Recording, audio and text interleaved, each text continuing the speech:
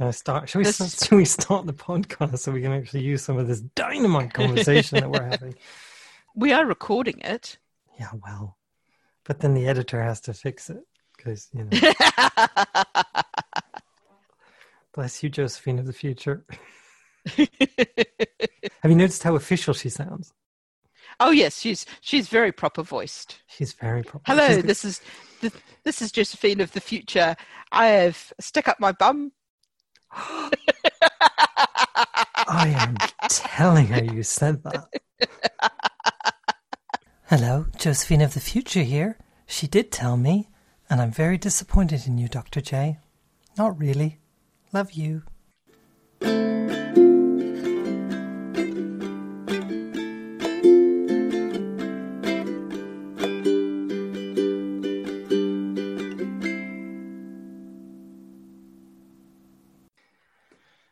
Hello and welcome once again to my radio voice.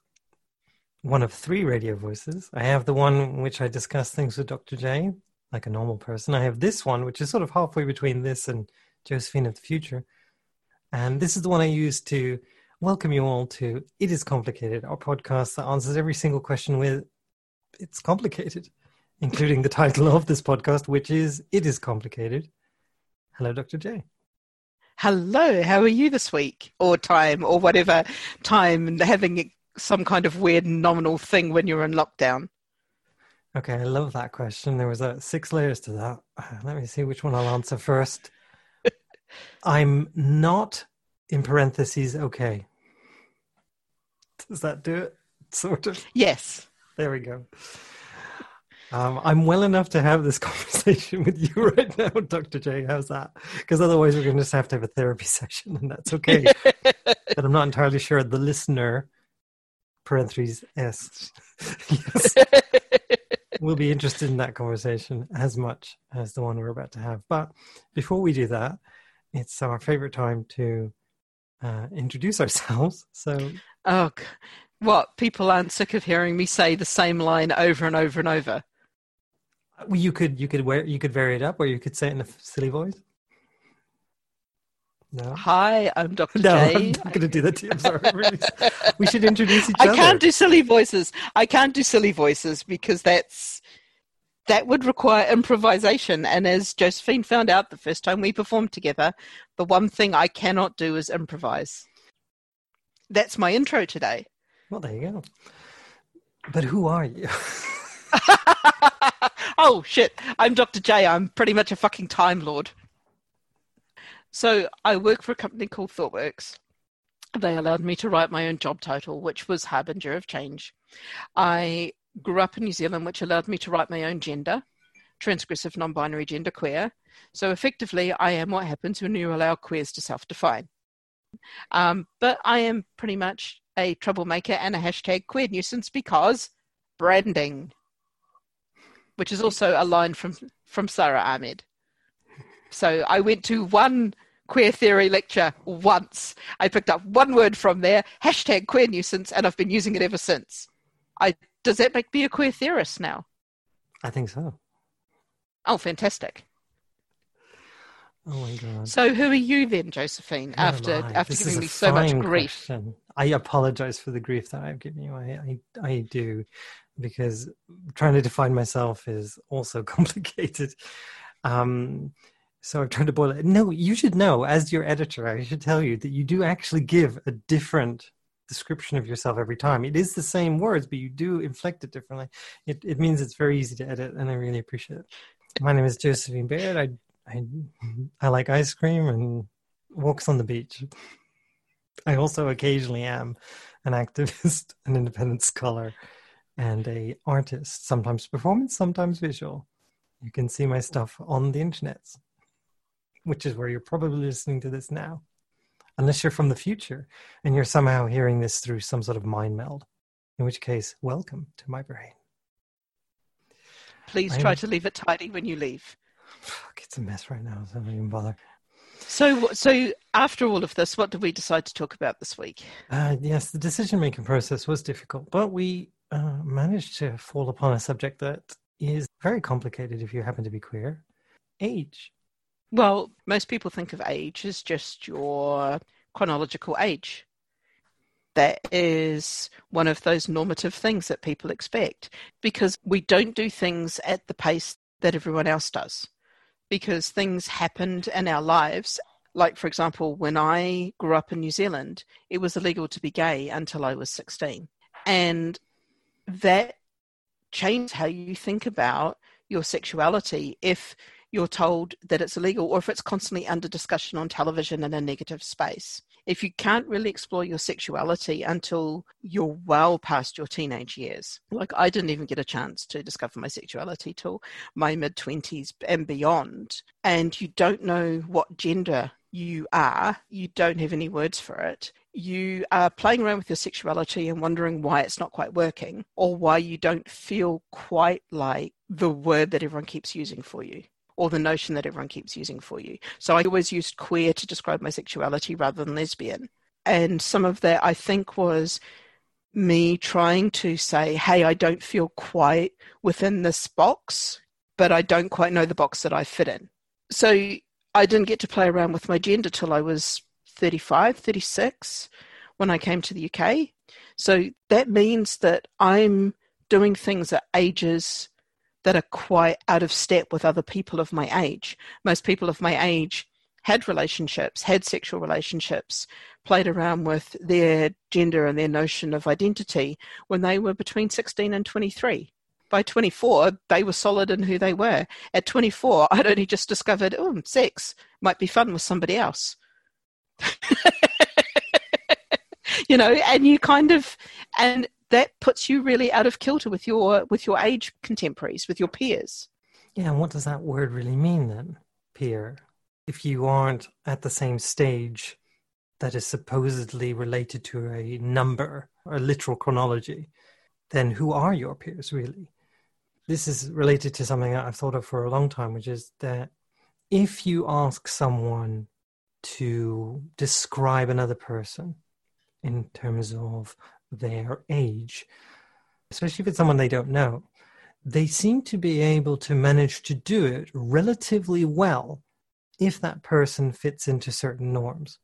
If they're outside of those norms. Yeah, if they're outside those norms, it's very hard to tell what age they are from looking at them, because that is a cultural marker that we all bear if we're following that norm. Norms insist that we behave in certain ways, dress ourselves in certain ways, move in certain ways, speak in certain ways at different ages, literally. So to act one's age is a phrase that is very, very common. And it's also so common, and the cultural impact is so strong that we can look at someone and guess their age to quite a surprising margin. Unless, of course, you don't fit the norm, in which case you're almost completely unreadable. It's not just how you look, it's also how you live, the things that you're interested in, the things that you talk about, the places where you're likely to live. I live in central London. It's not usual for somebody who's in their 50s to still live in central London unless they're outside of the economic norm.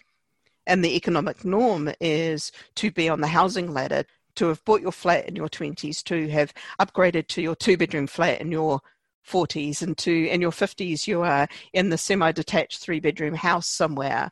That's kind of the norm of how a lot of the people who are my age contemporaries are, because we came through the economic booms and busts at particular times, have been able to function. Whereas as a queer with irregular employment at times and things like this, and slightly different focuses in my life, I've not fitted that norm. So even where I live and what furniture I have and what I value within my house is different to my peers, to my age peers.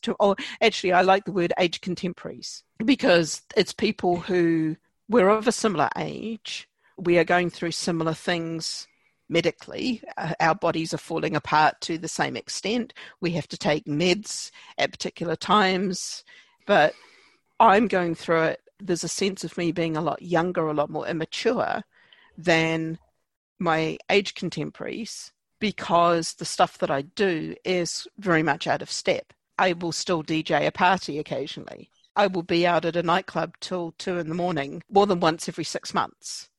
That expression out of step is really useful for this notion, because that's exactly what it is. It's this trajectory that you're not following. Therefore, you're not predictable, which means we can't read on your body how old you are culturally. I can't say, oh, that person is within their 30s, for example, because of the way you are dressed or the way you behave, the things that you do, where you live, your economic circumstances, and what you, as you rightly say, value. Because all of these things are associated with certain decades of your life or certain 5-year increments. You know, oh, that person behaves that way. They're sort of in their mid-20s. And as you say, for those of us who break that norm, we have to forge a different path, one that isn't preset, one that doesn't have those markers along the road, one that doesn't have a clear trajectory. And so we may learn things sooner and other things later. We may enact certain things sooner and other things later. We may wear things that are not congruent with our chronological age and the culture that we exist in. These things happen. And for trans people, there is a narrative that I've come across quite regularly, which is this sort of mourning of a childhood that you didn't have, which means that it's very difficult to try and have a congruence between that and your current identity, your current age. If you didn't have the childhood that you wanted, if you didn't have the adolescence you wanted, I didn't grow up and have the markers of somebody who would have had those things as a cis person. However, one of the things that I did do was that I transitioned very early when I was transitioning. So that's 20 years ago. And when I was transitioning 20 years ago, I was the youngest person I knew who was doing it, which was really weird and very, very difficult for me. And I found it really, really hard to engage in social networks. I found it very difficult to find peer support. The people I did meet really didn't get me. And we had a really hard time communicating, not because age necessarily had that impact, but because they were in such different aspects of their lives. And I was a different place as well. And so we didn't have that common ground. And so now, weirdly enough, 20 years on, I suddenly realize I feel significantly older than all the people I see transitioning now, much younger. And I've seen trans people express, and I'm going to use the word envy here rather than jealousy. They're not jealous in the sense of, I wish I had the thing you have. They're envious of the positivity that they see in the younger generation, those people who are able to do this younger, because of the opportunities that they have that we didn't. And I appreciate that, but I also appreciate the bravery of someone having to do that at a younger age. And as someone who did it somewhat on my own, I really am glad that the younger trans people, the younger queers, have each other. I look at the younger queers and I'm like, I think envy is the right word. I look there and go, I so wish I could have had that when I was that age. But it wasn't a safe time for me to work through some of that sexuality and gender identity. And I think that's part of it, is there are people who've had to delay their transition, who've had to delay their exploration of gender, their exploration of sexuality until it is safe for them to do so. And I think that's really important. You can't turn around to somebody and say, you have to do this now. You're 25. You should have figured this out by now. You're 25. Fuck it. Take your time. And when you feel safe, work through those emotions and those feelings and all of that stuff that boils up inside you that doesn't make any sense until suddenly you start being able to put it together. I know this notion you're talking about, somebody saying, oh, but, you know, surely you should have known, surely you should have been able to manage. And it's like, with what resources? At what resources and what age? And when can you access those things, especially if you are of an age that we as a society decide that you're not old enough to make certain decisions. The notion I always thought was really funny when I was younger was like, if they even allowed people to be gay, it was technically legal by the time I came to England, but I mean literally by the year I came to England that it was legal to be gay. So even if they were talking about it in those terms, it was like, oh, well, at 15 or 16 or 17, how on earth could you know that you're gay? Would be the thing I would hear a lot. You know, and it's like, yeah, but how do you know you're straight? You presume that from year dot. How on earth shouldn't I know that I'm trans from the year dot? which I did. I just didn't have a word for it, especially at that age. I wasn't given one. I wasn't given a word for that until I was, in my teens. And by then I'd already struggled with it, and it caused tremendous problems. And so much so that it has an immeasurable effect on my mental health and then definitely on my development. And there's no theory to back that up. There's no resources for that. If you study psychology as I did, you can study developmental psychology, and they will tell you often, oh, there's these measurable states of which people go through these development. If you want to read Freud and be really depressed, you can read that. But that doesn't count. That doesn't actually work for anyone who doesn't live in that norm and doesn't ascribe to that norm. In fact, they're damaged by that notion of development, that notion of prescribed development. Boys act this way, girls act that. It follows your whole life. We'll get onto workplaces at some point. The TLDR, or the TL will eventually listen, have had a lot of workplace bullying, have had a lot of workplace trauma. And one of the weird things is that I've never been promoted before. I've never been successfully promoted in the role that I do. I've never had a role change or anything like that. So when I'm applying for it, everyone just assumes that at 50 I've done it multiple times. They don't think I'm like a 25-year-old. They don't think that I'm going through the same emotions and same fears and same worries that somebody who's 25 would do, on top of all of the trauma that I've got. So I'm kind of sitting there going, this is really, I'm really struggling with this. It's really, really difficult. And I can understand why people go, no, I just won't even bother applying, no matter how good you are, because you've got to overcome so much. And it also means, weirdly, that I come across as younger, not just because of how I look. And I do have bright blue hair, but it's a lot of the stuff that my age contemporaries seem to find so easy. I don't, because I'm not part of that group.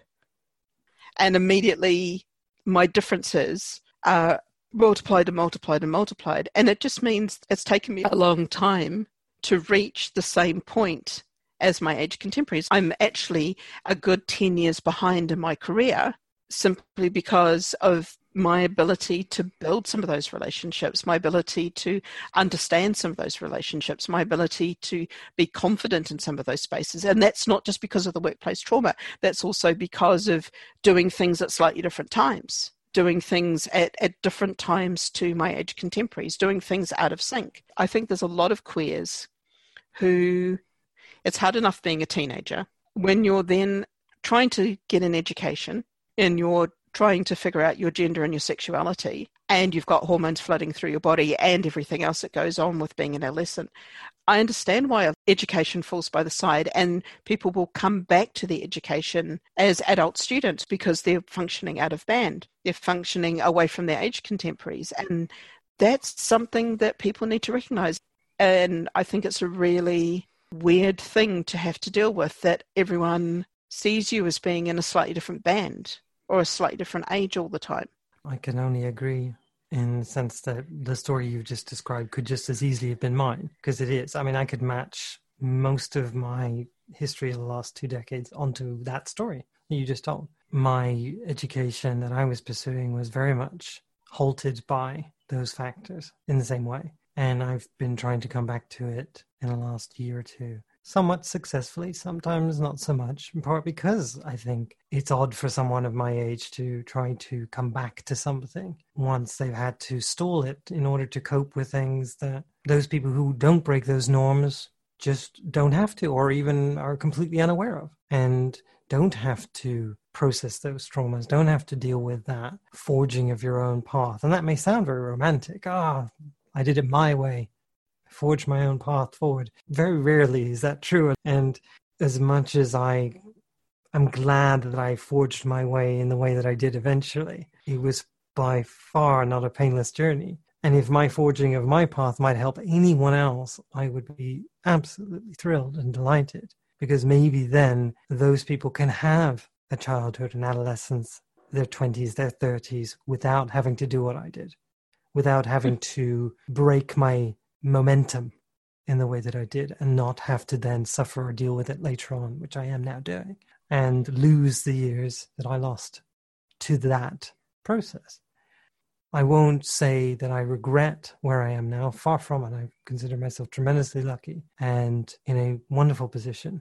But that is a product of having to do that work at the cost of everything else, at the cost of those things that other people would have done by the time that they're my age. And so, yeah, perhaps I'll be mistaken for someone younger, and someone might think of that as a boon and go, oh, but you should be happy that people think you're 30 or 20. It's like, yeah, well, except for when you're not treated that way and when you're seen as odd because of it. And when people go, well, yeah, I don't know if I can hire you because, you know, you look and act like you're 20, but you're not. And, you know, like Jay just said, you know, I'm not going to promote you because it's difficult and you're not really fitting my usual, I don't know, silhouette for someone who's in this position. So it's more complicated than I'd like to work with. And I can think of a million reasons why I won't do that. So I'll pick one of those and then I'll hire the 20-something over you because X, Y, and Z. It's very easy to do because you don't fit that norm. And as much as individuality is lauded in certain places, I actually think that that's a bit of a smokescreen, because individuality to a point, as long as you match pretty much the norm in every other aspect of your life. And we or just some of the norms. And we just don't. Yeah. Neither of us. Also, I just wanted to say, in defense of ThoughtWorks, they are really understanding some of the stuff that I'm going through and making space, A, for me to work through it, but also understanding how that reflects their processes and taking time to go, okay, how do we help you? How do we help you through this? How do we work with you? How do we help you be the best that you can be and bring all of you to work? Because there are places where my differences was very obviously the reason that I wasn't promoted or I wasn't employed or my employment wasn't continued. And they're called out. And some of it was Joe Parslow taught me the word chrononormativity and the fact that I am non-chrononormative. So time, chrono, normative. It's kind of one of those things of the moment we start being non-chrononormative, we start messing with people's ideas of where you should be. Even though I didn't go through things the way everyone else did, there's a lot of value in all of the stuff that I did in the meantime. It's kind of like playing Skyrim and not playing the main quest line the way that everyone expects and spending your time going off and doing a lot of side quests. The experience that you gain by doing all of those side quests actually helps you do the main quest. Culturally, we laud one thing, verbally and demonstratively and performatively. But what we actually mean is something quite different. So it'd be like, we believe that you should be able to change your mind and learn from your mistakes, except for if you've made a mistake, we're not going to let you make another one because, oh, you're a mistake maker. Yeah. We're so invested culturally in the notion that we have a narrative of our life. Our life follows this narrative. Now, maybe we learn a few things along the way. We stop being a little naive in this area. We stop being a little bit more hopeful in another. You know, that notion of like older people are conservative and younger people are more liberal in that sense, you know, horrific dichotomy. These are the narratives that we can accept and the changes that we can somewhat accept, because those are prescribed changes. Those are changes we accept, that you in your 10s, you do this, in your 20s, you do this. Because what we culturally say we actually venerate, which is this notion of change and learning, and you're never too old to learn, that really is true. You should be in that state. We should allow that, especially when we curtail so many opportunities to develop to those people who are simply fitting a certain mold, who look a certain way, act a certain way, have a certain skin color that is normal, the certain age that is appropriate, the certain class, the certain income, the certain nationality, the certain ability, your development and experience that you've gained in other arenas that you find tremendously valuable, that you've been able to have now, but at a very different time in your life than you would have been able to have them had you been accepted as you are at a much younger age. So, you know, I read these horrific reports about people trying to explain why there are so many more people coming out at a younger age, saying, oh, it's fashionable now. They're learning from their peers. Oh, please. Yeah, because it's so easy doing this that we just do it for fashion. No, they're doing it at a younger age because they have the language now. They have the laws that mean that they're not going to go to jail if they do it. And they are forging ahead bravely, because it's still really hard at a younger age, because they have a few more resources, not a lot more, a few more. and they're grabbing onto them with both hands and they're forcing themselves forward. And I, for one, am absolutely thrilled to see it. But it's got nothing at all to do with suddenly being fashionable to be trans or queer, because God knows, I've heard that one and I'm just like, well, if it was fashionable, darling, wouldn't you all be doing it? I think it's also that notion of safety. There are people you can talk to about it. I mean, one of the things that I find interesting compared to my age contemporaries, and I love using that word now, is that I have a much wider, much more varied social circle in terms of age. So my social circle has somebody who's in their 90s, has people in their 60s and 70s, has people who are the same age as me, has people who are in their 30s and 40s, and has people in their 20s and even their early 20s. And some people, frighteningly, in their late teens, because 18-year-olds who were born in 2002 can now go to a fucking bar, and that blows my mind. But you're out, you're enjoying yourself, you're being able to be yourself. That's just amazing. But it's rare to have somebody in their 50s have contact with all of those age groups. And I think it's something that actually helps you really have a much wider empathy and a much wider understanding, because so many of us go through and the only people we have contact with, a lot of people's partners are within a couple of years of them. Maria is 13 years younger than me. She has an entirely different set of cultural references, movies, cartoons, all of those things that she grew up with are very, very different to mine. Despite even across country, they're just incredibly different. I started watching some TikTok. Most of the people on TikTok, I'm like, you are frighteningly young. And yet watching how they talk to each other, how they interact with each other. And it's quite a different age group to the people who are talking on YouTube, which is quite different from the people who talk on podcasts. The people on podcasts tend to be a little bit older. But it is one of the cool things of being queer. And it's one of the great things of being in this non-chrononormative, that I still DJ in clubs. I still go out clubbing. I don't go out clubbing once every 6 months. I go out usually about when I can go out clubbing.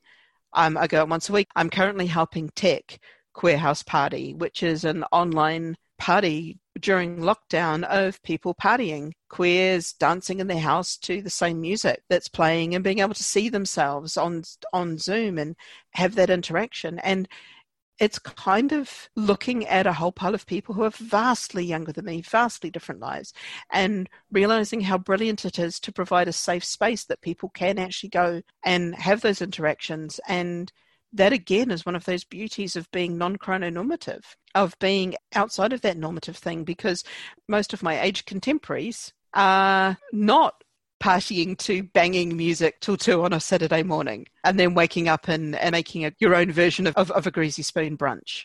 Well, I think it's interesting because we've gone from one end to the other, is that we started off with discussion about the complications, the difficulties that are thrown our way because we're not chrononormative. And I'm going to use that word because I think it's fabulous. The interruptions in our development that might have happened in other ways that people would understand, and that causes us to be interrupted even more, to limit our possibilities and limit our opportunities. And I can most certainly say that I have definitely fallen into those traps and those holes, and it's been painful.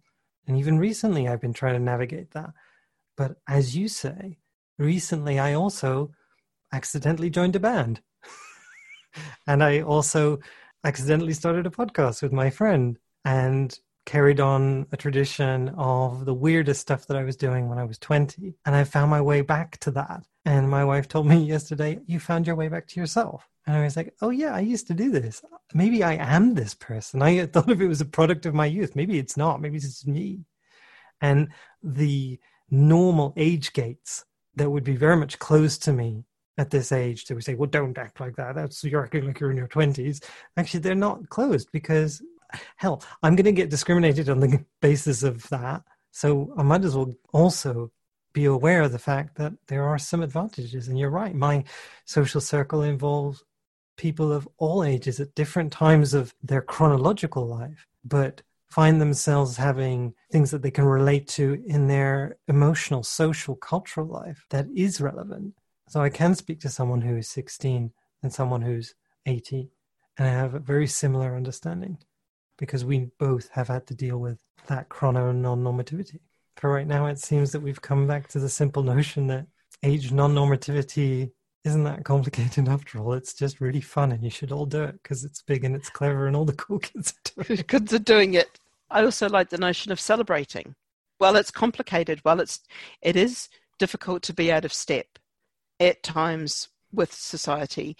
It's also understanding there's a lot more people through various intersections of normativities who are also out of step with society, and it's being proud of that and going, hey, there's more of us who are non-chrononormative than there are people who are chrononormative. There are more people who are outside of that band than are inside that band, and being very proud of that. Well, I think that's the great cultural myth, isn't it? That normativity is somehow also the majority. And it's always talked like that, oh, the majority and you're a minority. It's like, actually, no. The normative position is a minority. That's how they remain normative, because they keep that club for themselves, which means the rest of us are by far the majority. So you're quite right, Dr. J. The chrono non-normative experience is by far the norm. If you've enjoyed our conversation this week, you can go to our Patreon at patreon.com/itiscomplicated, all one word, and help us make more fabulous queer things. Or leave us a review.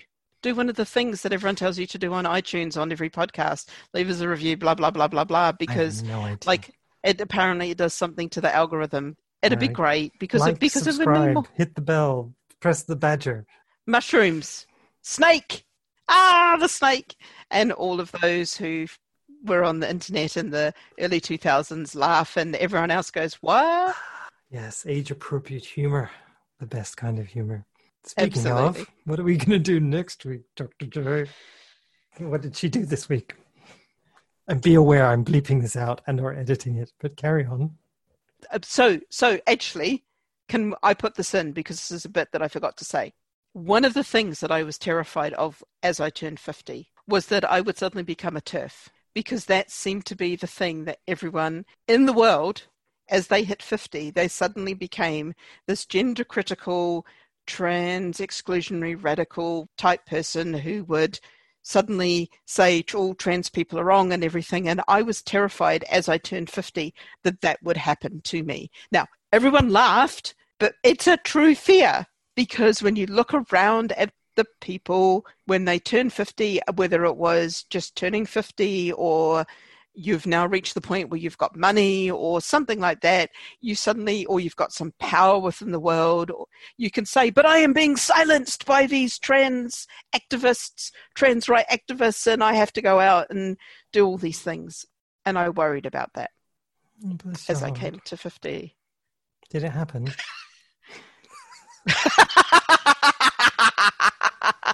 Did it bollocks? No. Did it bollocks? But now to switch back. Yeah. No, we can keep this at the end. I don't see why not. I mean, age is not destiny, but we can fear those things. I certainly feared getting older until I realized that actually I am in a place where I'm happy and this is much better than it was. Even if I would have been able to get to this place at 20, I haven't lost anything along the way, thankfully, too much, other than opportunity. And now I'm lucky enough to make some of my own.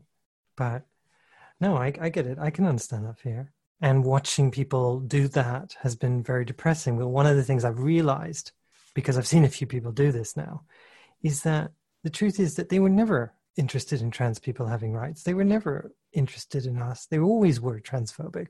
They just now have reached either an age or an opportunity or a cultural moment when they can express it. And that's why that demographic seems so cohesive and homogenous. It's not anything to do with your age or some hormone that goes off in your brain when you turn 50.